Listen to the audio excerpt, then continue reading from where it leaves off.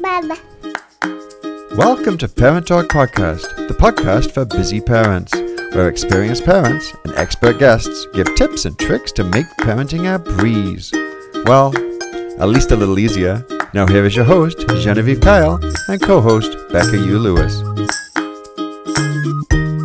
Hi everyone, and welcome to season 5 of Parent Talk, everything parenting and more. I'm your host, Genevieve Kyle, mom of 2, and I'm of course with my co-host, Becca U. Lewis. Hi Becca. Hi, it's Becca, the co-host of Parent Talk and also a mom of 2, and we're excited for another opportunity to learn and grow with our children today. Let's welcome another wonderful guest to help us do that. Yes, so today we're talking about why leaving the house in the morning can be a nightmare. I think we can all talk about this, right? So we have with us today Sean Groover from New York City. Sean is a psychotherapist, a speaker, an author, and a dad of 2. So hi, Sean, and welcome back to Parent Talk Podcast. Hi, Genevieve and Becca. Thank you. Greetings from New York City. I've asked the city to be a little quieter for this episode, so let's see how it does. Thank you for having me. I'm really excited. This is a great topic, by the way. Yes, I think so. I sent Sean a few topics, and this is what you picked. And I was pleased that you picked that one because I think that's a good one, right? So let's dive in. Let's do it. So today, what makes the morning so difficult for some families? You know, I was thinking about that question all day, and I thought, I don't know a family that breezes through the morning. Like kids are all dressed and out the door on time. It's very unusual to find a family like that. So morning chaos seems to be built in to parenting, depending on the age of your kids. So the mornings, usually we have to look at what happens the night before. Are we prepared the night before? Are we exhausted? Is someone sick?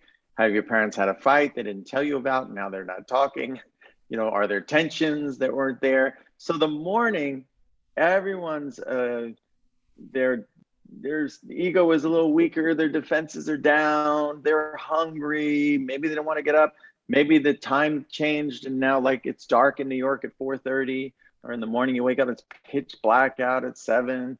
Seasonal affect disorder, everyone claims to have that suddenly. All the kids who are really smarty pants, like, I have seasonal affect disorder. Like, and their parents are like, just get out of the house, so the mornings are really a chaotic time, and to really get on top of them, we got to do a lot of preemptive work. If you're in the middle of a chaotic morning, that is not the time to sit down and figure out how to do things. That's not the time. Usually people, when they're tired or exhausted or irritable, they decide, oh, now's a good time to talk about this really difficult subject, and you get the worst of everyone. Short-tempered and ornery and everything. So as we go through this, we're really going to look at what you do before the morning, the night before, which is essential for a smoother morning. Oh man, you're saying I have to prep the night before I even get started. We managed to get out of the house. We managed to get out of the house pretty much on time most of the time, but the school's only 5 minutes away. But it is never easy and it's always chaotic. So tell me, what would be the first step parents can take? So does it have to start the night before to make it a little less crazy? Actually, it starts the night. First of all, as parents, you're sort of managers of your little company of your kids, so and managers have to sit down and plan together, right? They don't go like, oh, let's just wing it today. Maybe you can do that, but not all the time. So, sitting down with your partner and working out a strategy for the morning. Some kids are not great in the morning. Some kids are. If there are 2 kids, you may handle them completely differently. Example of this would be, no screens in the morning till you leave the house. No screens. If your child wakes up and starts playing a game on their phone or a game on their computer, it's war to get them off that. They're not really awake, and now they've attached themselves to this. So that's just one example. No screens before leaving the house. I work with families where they hand the phones out on the way out the door. Also picking out clothes in advance. I have 2 girls who will destroy each other over borrowed clothes. So literally one of my girls who was a little more hyperactive, there were nights when she was little, we just put her to bed in her school clothes, just got her out the door, and we fed her on the way because the mornings it was too difficult for us to manage.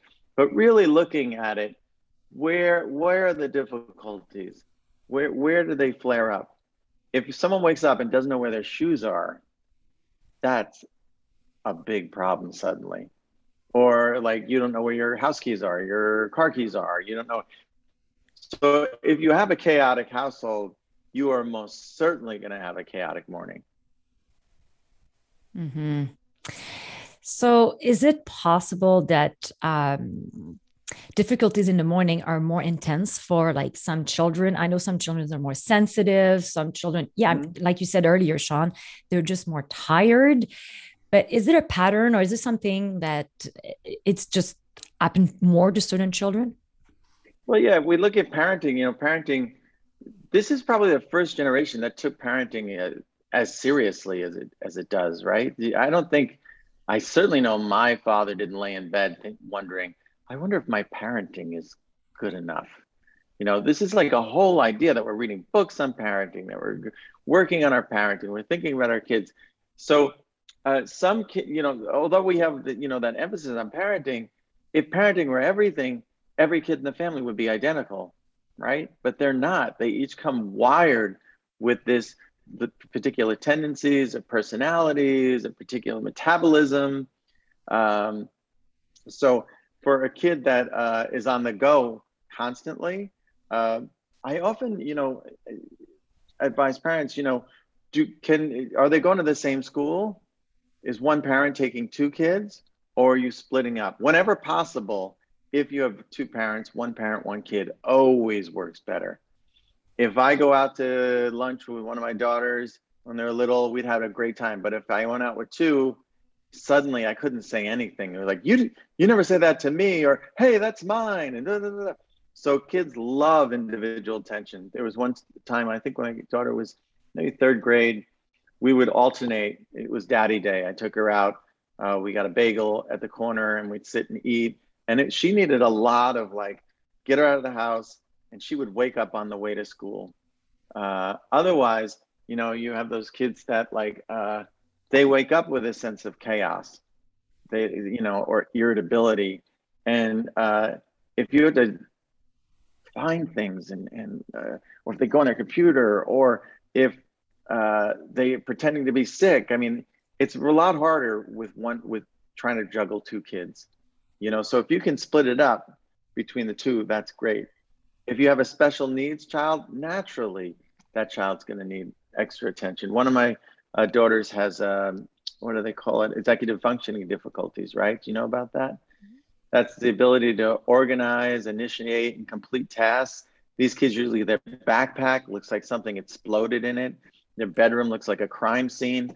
It's just chaos, chaos, chaos. And now in her dorm room, the same thing. With her, we had everything ready in advance. The backpack was packed and at the front door. Her outfit was picked out, and we tried to get her out the door even half awake, because we knew once she started playing with her toys, it was going to be war, just war. So knowing your kid and knowing, when you sit down and talk about the mornings and I'll take care of this, you take care of it, you divide up the responsibilities. Is there a breakfast already made? Is it in the fridge? Is it a matter of toasting something? Are you going to take it with you on the way out the door? All those things kind of grease the wheels of a smoother morning. Mm-hmm. Okay, so it sounds like divide and conquer. If there's more than one child and there's more than one parent, divide and conquer. Okay, so that may be why we are chaotic in our household, but usually things run pretty smoothly. I deal with food, breakfast and lunch. My husband deals with the kids. So I guess he has the harder job until it's school time. Yeah. That's right. If in our house when the kids were younger, I was the morning guy. Mm-hmm. I did all the morning stuff. I was the morning dad because I worked into the evening. So I took control of the mornings, and my wife did the evenings or the pickup. But if you're lucky enough to have two parents, then dividing up responsibility and also knowing what is what is your strength, right? I was terrible at homework when it came to math, when it came to certain subjects, but when it came to writing or something like that, they'd always come to me. One daughter just, she wanted to, she made a deal that she felt the best time to do her homework was before school, right? Which meant getting up at 5:30. So kids love to, they call it like succeeding out of spite, where she was like, no, I'm going to try, I can do it. And we're like, all right, well, I don't know, it sounds crazy. And she's like, no. And for her, for while she was in a certain phase, that was her quiet time. That child would get up early, do her homework. To this day, she gets up, makes breakfast. She has a whole routine. Where my other daughter just woke up like screaming, like not knowing where anything is, and I'm running late. And then, so they're totally different kids, totally different needs.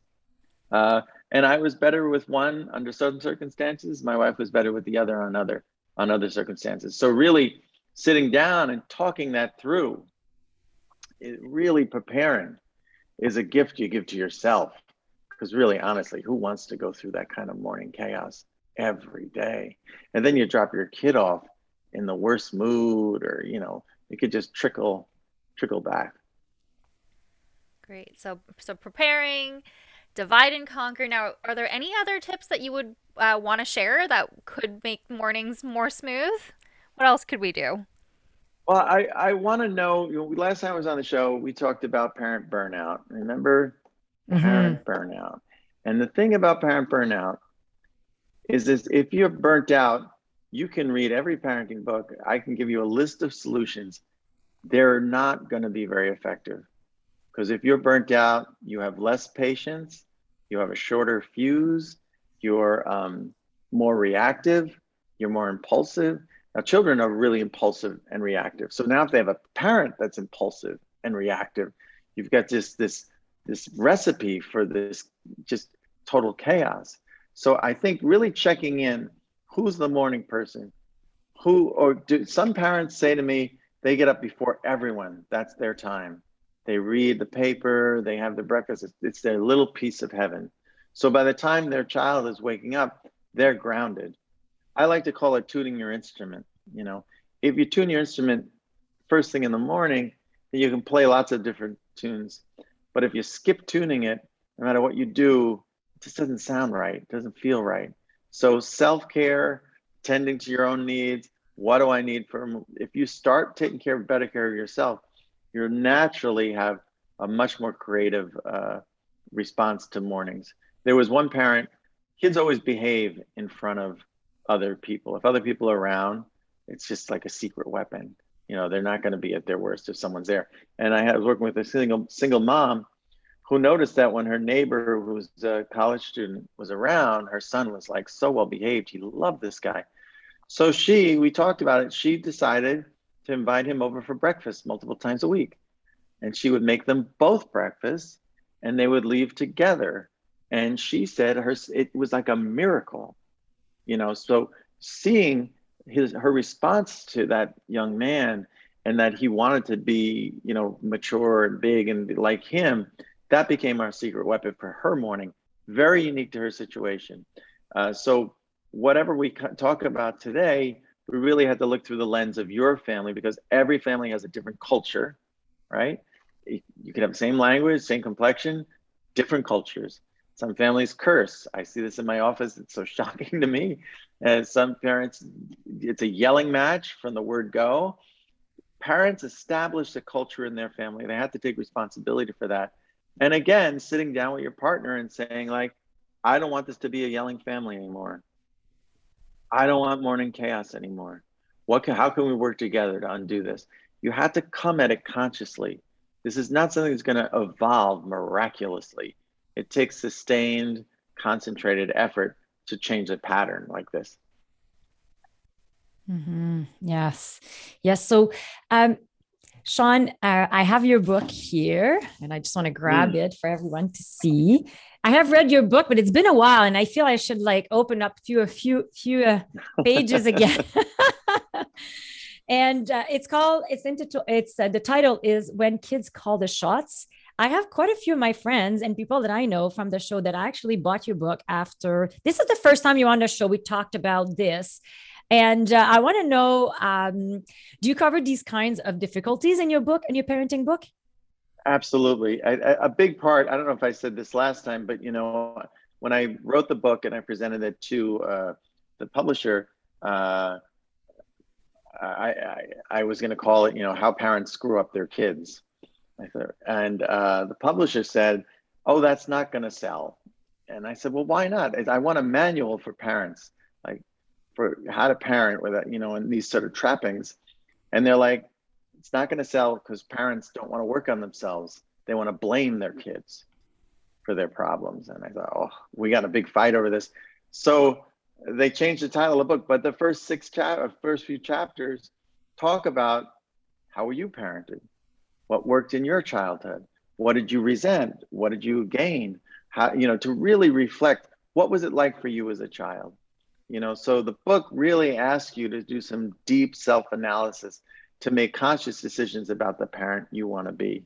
And mourning chaos, I know a lot of people grew up with chaos and they're determined not to continue that with their own children.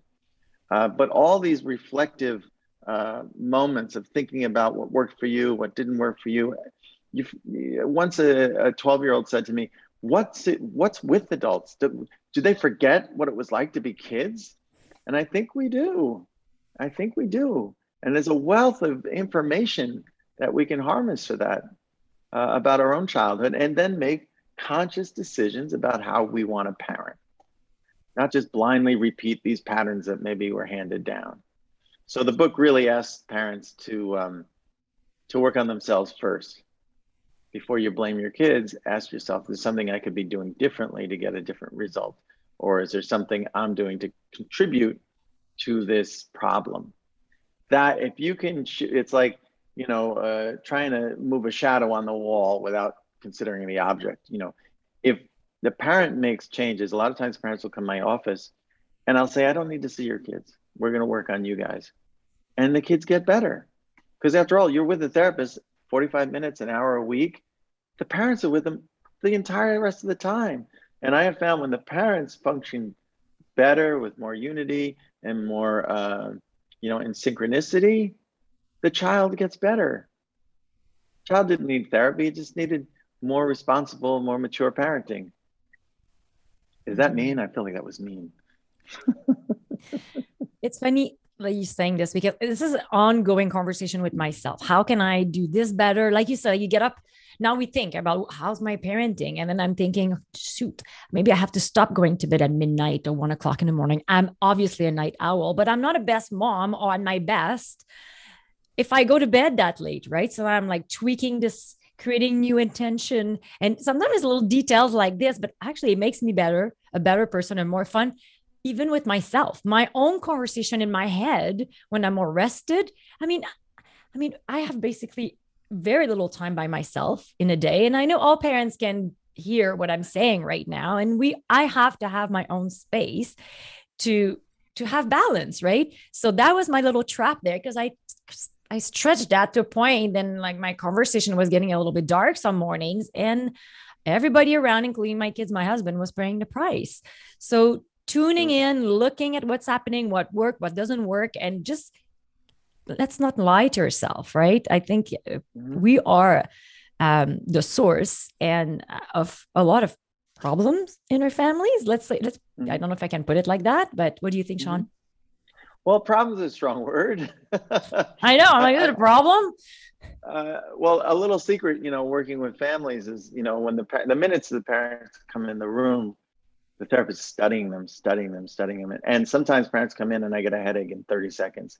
I think, wow, I was feeling fine a little while ago. And then you discover that they disagree about everything. They over petty things. They're constantly fighting. So the tension I was picking up, naturally, the child is picking up. A father called me this morning. I never met this man, but he started ranting on the phone at such a pitch. And now the school wants to have a therapist, but I'll tell you, I don't believe in therapy. I'm like, why are you yelling? What's going on? So if he's got that level intensity, or a mother brought in her son recently and he's suffering from terrible stomach cramps and anxiety and he can't sleep.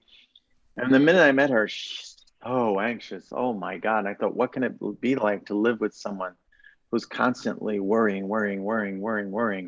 especially with COVID? There's a disaster is just around the corner. You got to be really careful. So a child gets really nervous, so looking at ourselves, a lot of parents, they treat the therapist like you're dropping the car off for, work, but that's not how it works. We start with you. Once I said to a couple, just very innocently, I said, I get the feeling that there's an imbalance in your parenting. Like maybe one of you is like the taskmaster, like gets everything done. And then the other one's like the fun parent. They fought so loud that the husband stormed out of my office and slammed the door. I just asked a question, so that they had that much trouble in their marriage, it was manifesting in their children. So, yeah, you're absolutely right, Genevieve. We had to start with ourselves. We had to take a really, really good look in the mirror. Mm-hmm. Mm-hmm. Thank you so much, Sean. So we can find you on our Panel of Expert with your other podcast at parenttalk.ca. Where else can we find you?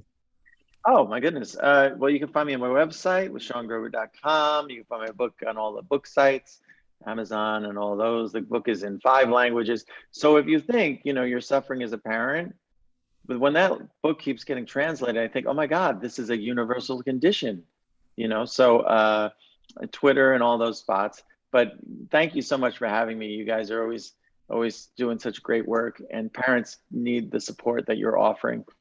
Really, it's a tough job, isn't it? It's like the toughest job. No one prepares you for how difficult it is. I know. It's like everybody lied about it, right? It's like a conspiracy, like your parents want you to suffer, Have kids. Oh, everyone forgets. Everyone forgets what it's like. And they're like, do you remember what it was like when we were children?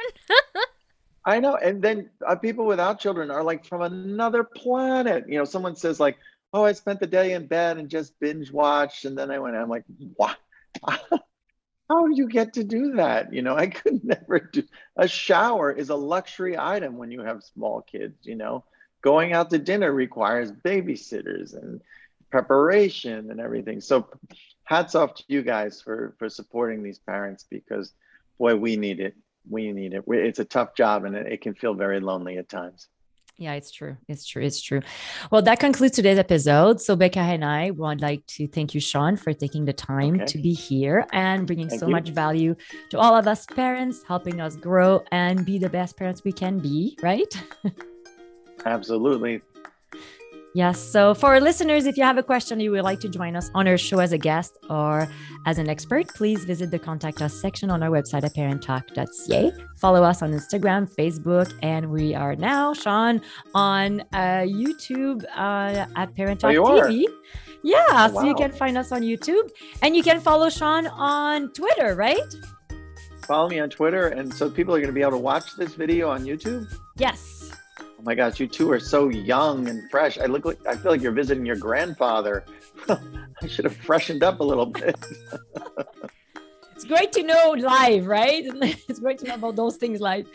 Well, of course, now everyone, you can subscribe directly to this podcast on our website at parenttalk.ca. So we hope you enjoyed today's episode, and we're inviting you to share it on your social media.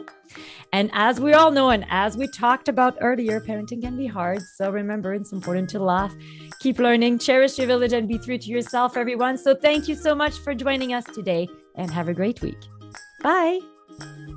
The views and/or opinions of the host and their guests are not necessarily those of Parent Talk and should not be considered as fact. The information offered is believed to be accurate but is not intended to be a substitute for professional medical advice and should not be used for diagnosing or treating any health issue or prescribing medication. If you have any questions or concerns regarding your physical or mental health or the health of your child, please seek assistance from a qualified healthcare practitioner.